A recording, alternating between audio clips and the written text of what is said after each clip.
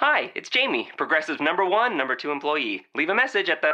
Hi, Jamie. It's you, Jamie. Don't be alarmed, but I think there's a guy following you. Maybe we should get that guard dog we talked about? Nothing too scary. Maybe like a Bichon with an attitude? You know, Progressive's collision insurance covers injured dogs and cats at no extra cost, so... Wait, the guy stood up when I stood up. He's on the phone. He's looking right at me. Oh, wait, it's just my reflection. Don't tell anyone about this. Progressive Casualty Insurance Company and Affiliates. Pet coverage not available in New Hampshire and North Carolina. Hello. You have reached the Locked On NFL podcast. I am Matt Williamson. It is Twitter Thursday. It is the last regular season week of the year. It's week 17 we are entering. There's no Thursday night football. There's no Monday night football. My wife could not be happier. She gets me back to watch whatever it is we watch at nights.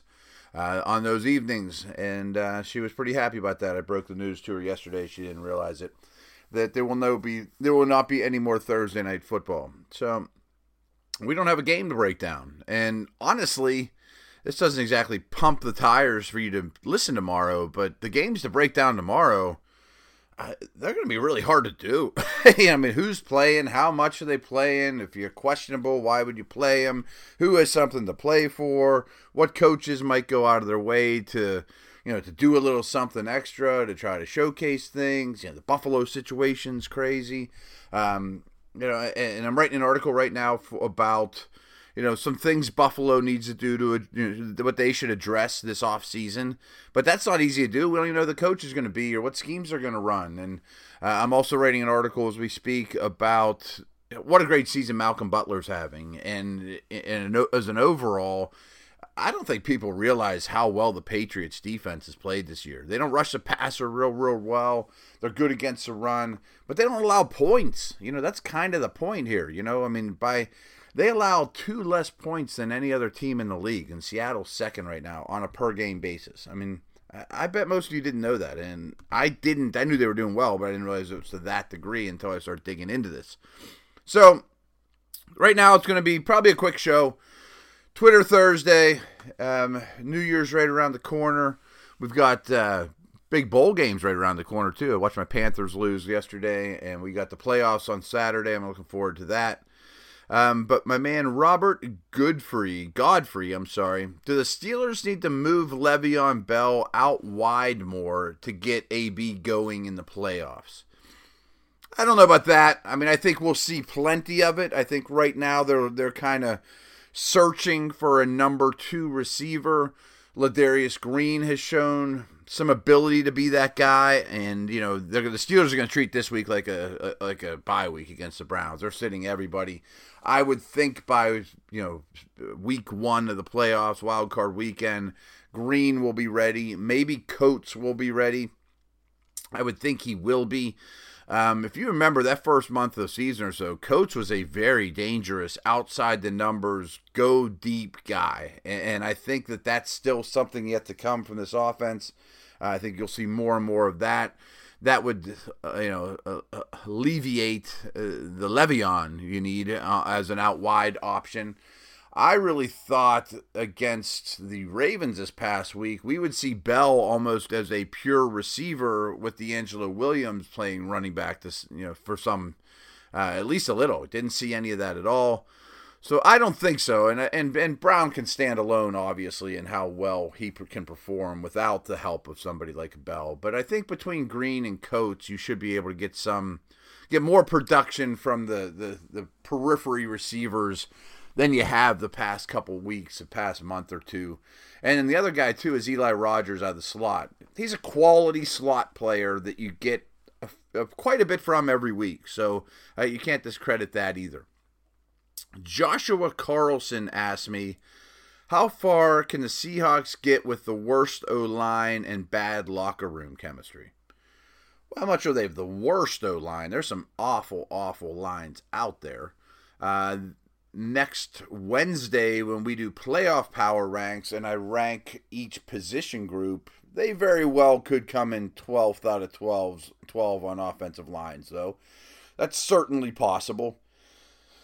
But, and it's bad. There's no question it's bad. But I also think Arizona with their knowledge of that team and as good as they are up front, it was a bad matchup for Seattle. I'm not ready to quit the Seahawks yet. I still think they're a high quality organization. Probably losing the bye, I think, is a big deal to these guys, though. I mean, that's a real problem, I think. I mean, as opposed to, and they're going to host a game, but it'd be much nicer to host two. I mean, that's a tough place to play. But every year, I mean, for what, 4 or 5 years now, this time of year and throughout the season, I always question this offensive line. Boy, the offensive line's going to come back to bite them, you know. And I know they had Lynch then, and he made up for things, and Wilson certainly makes up for things. But I don't know that they can't compete because of their line yet this year. I mean, I still think they can hang with anyone. My man Rubalicious asked me, you're starting a franchise. The Pittsburgh Locks is the team's name. All right. Here we are, the Locked On NFL Network. So I like it. He spelled Pittsburgh wrong, though. Come on, Rubalicious. It's a pretty big city. You should be able to figure out how to spell Pittsburgh. There is an H on the end. Anyways, who do I get? I get one of these 3 running backs. Le'Veon Bell, David Johnson, or Ezekiel Elliott. If that's the exercise, I take David Johnson. And I would rank them how good a football player they are this second as Bell, Johnson, a little bit more of a gap, Elliott. I love Elliott, and I think Elliott's probably still the 3rd best running back in the league. That's great. I just think those two are a little more special, a little further along, way further along for both of them in the passing game. How about this? This isn't what you asked me, Rubalicious, but I've been bashing Todd Gurley all year. You know, I think he needs to do more. But what would Todd Gurley's numbers be, and what would Ezekiel Elliott's numbers be if you switched them? You know, I mean, it's just something to think about. I mean, would Elliott be at 1,800 yards? Or I doubt it. Would Gurley be at 1,800 yards? Maybe. So that's just a thought. But anyways, not what you asked me. I would take David Johnson, and here's the reason why. I think he's better player than Elliott right now. Way better in the passing game. But he doesn't have Bell's red flags. You know, Bell has several major injuries, a little bit older, and he's been suspended. So, you know, maybe that takes the fun out of it. But if I'm picking right now, that's why I take Johnson. John Smart asked me, is the Pats O-line good enough to win it all?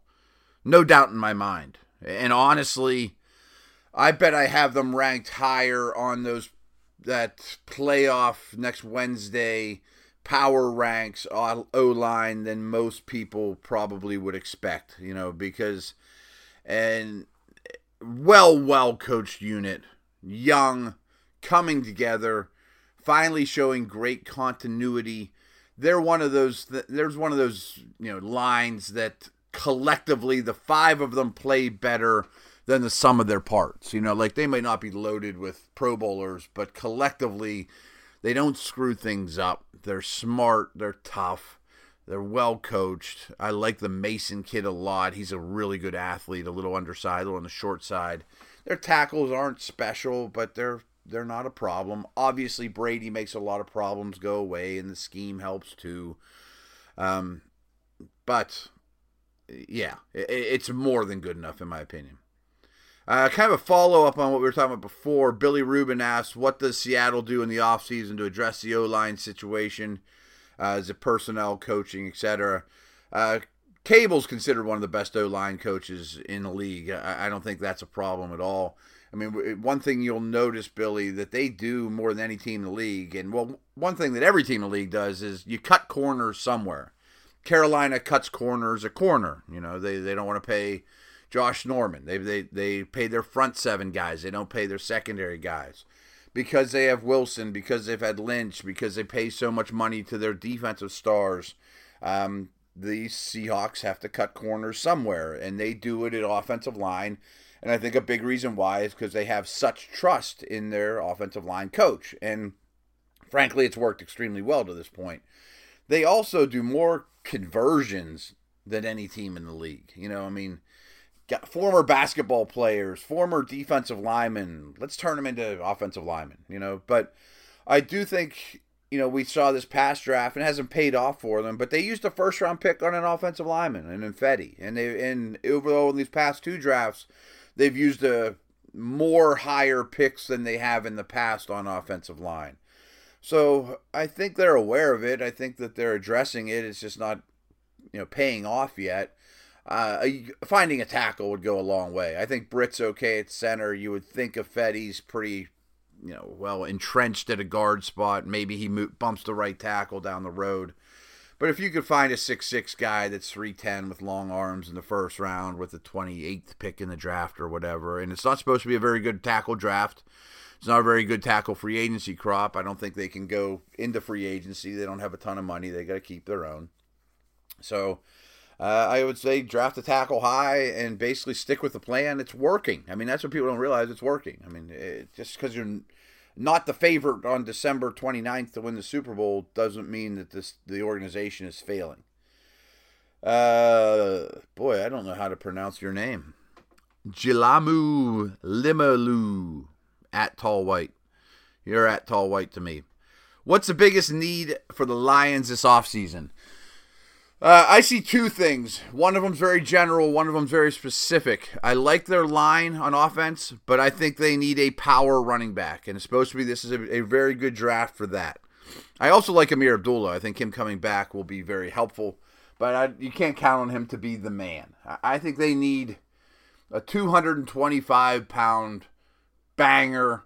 And that offensive line, to me, is built to be a run-first, heavier offensive line with a fair amount of resources on there. That's the specific one. Go get a running back that can move the sticks, can be a banger, can create yards on his own, break tackles. And then the other side of the ball, I think they need everything. And I know that's general, but I would just approach it this way, that I would not turn my nose up on a safety, a corner, a linebacker, a defensive end, or a defensive tackle. That I would kind of just look at it from my board on draft day and say, give me the best defensive player on the board. Okay, it's the 4th round. We've got a running back. We've done some things. Not sure which direction we want to go. Give me the best defensive player on the board. 5th round, give me the best defensive player on the board. Just reinforce all levels with a draft that might be 90% defensive, and maybe a free agent sprinkled in there or whatever too. But that's the approach I would take, is a very general one to the defense and infuse it with a multitude of players and a big back. All right, Leon Carusi asks, if Matt McGloin is awful this weekend, do the Raiders put in Cook or just ride out McGloin? Man, I would really...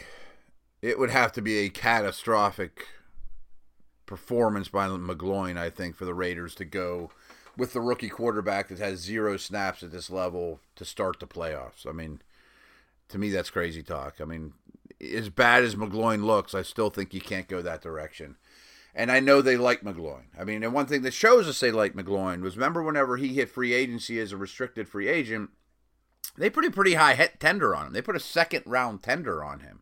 It wasn't like they were going to allow him to walk away for nothing. So I think they have high hopes for him. I've been told that he's, very good from the mental side of things, that they won't have to change the playbook a lot.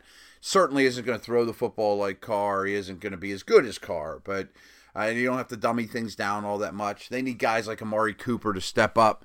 And they're going to have to become a little more run-heavy, even though they are a pretty run-heavy team. But I think it's McGloin from here on out. Clint Guffrey asked me, Romo to Denver. Well, I think we know that John Elway's not just going to sit on his hands. And I think we know, with all respect to Simeon, who outplayed what I expected of him, that Elway's not going to be satisfied with that. I guess the question then is, Paxton Lynch, who looked overwhelmed. To me, that's not, I don't think you bash him for that. Where do they think he's at? Because if they think Lynch can be the man this, week 1 of 2017 season, You just ride them out. Simeon's your 2 and good.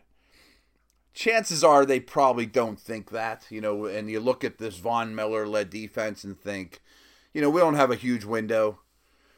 Romo makes a lot of sense. And if I'm Romo, maybe I take less. I'll go there. And as injury prone or as fragile as he is, I mean, if he goes there and he gets injured, well, you still have those 2. I mean, you're right back to where you were at least. You don't lose a lot. I think that's a likely landing spot for him. He maybe figures out something cap friendly, get him there, hand the ball off a lot. Try to do the best you can to work on that running game more than anything, and ease some burden on Romo. So yeah, I could see that. All right. Charles asked me, where does Rex Ryan wind up next year? Head coach, defense coordinator, studio analyst. He was a great defensive coordinator. I think people can forget that. He was a great defensive coordinator. I don't know him personally. My hunch is his ego is not going to allow him to go back to not being a head guy, to being a defensive coordinator. And I'm sure he's got enough money in the bank that he doesn't have to. I can't see anyone hiring him right now as a head coach. I think maybe a year from now. But boy, I could see him as an analyst, as a popular analyst, as a really interesting analyst, even if he doesn't get into X's and O's and defense and stuff and just tells you what he thinks. I could see that for sure. The one thing most people don't, or a lot of people don't recognize, and I'm not sure it's the case with him, but I don't think his contract was up, and his contract is guaranteed. So the Bills are going to pay him next year, most likely, anyways. So he doesn't have to rush in, to pay the bills or anything like that. So I could certainly see him as a studio analyst. I would be shocked if he took a defensive coordinator job anywhere. I just don't think that's in the cards anymore, and I don't think anyone's hiring him right now to be the head guy. All right. That is the extent of today's show. Some good Twitter questions. You guys stepped up your game on Twitter questions. I dig it. Tomorrow we will break down games to the best of my abilities. I don't have a lot of faith in those abilities for this particular set of games. But I am going to go out of my way to talk Packers, Lions, those type of things. We will break those down more than a general Friday show, and we're going to ignore some of the ones that aren't so great. But spread the word. Did you guys spread the word since yesterday? We need numbers to get up. Locked On NFL. I want double the downloads in the next couple weeks. All right. See you. Over and out.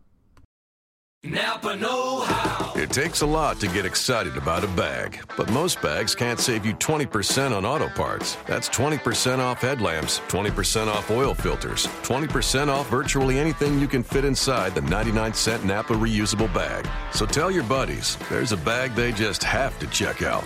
Quality parts, helpful people. That's Napa know-how. Napa know-how. At participating Napa Auto Parts stores while supplies last. Minimum 3 items. Exclusions apply. Offer ends 10/31/17.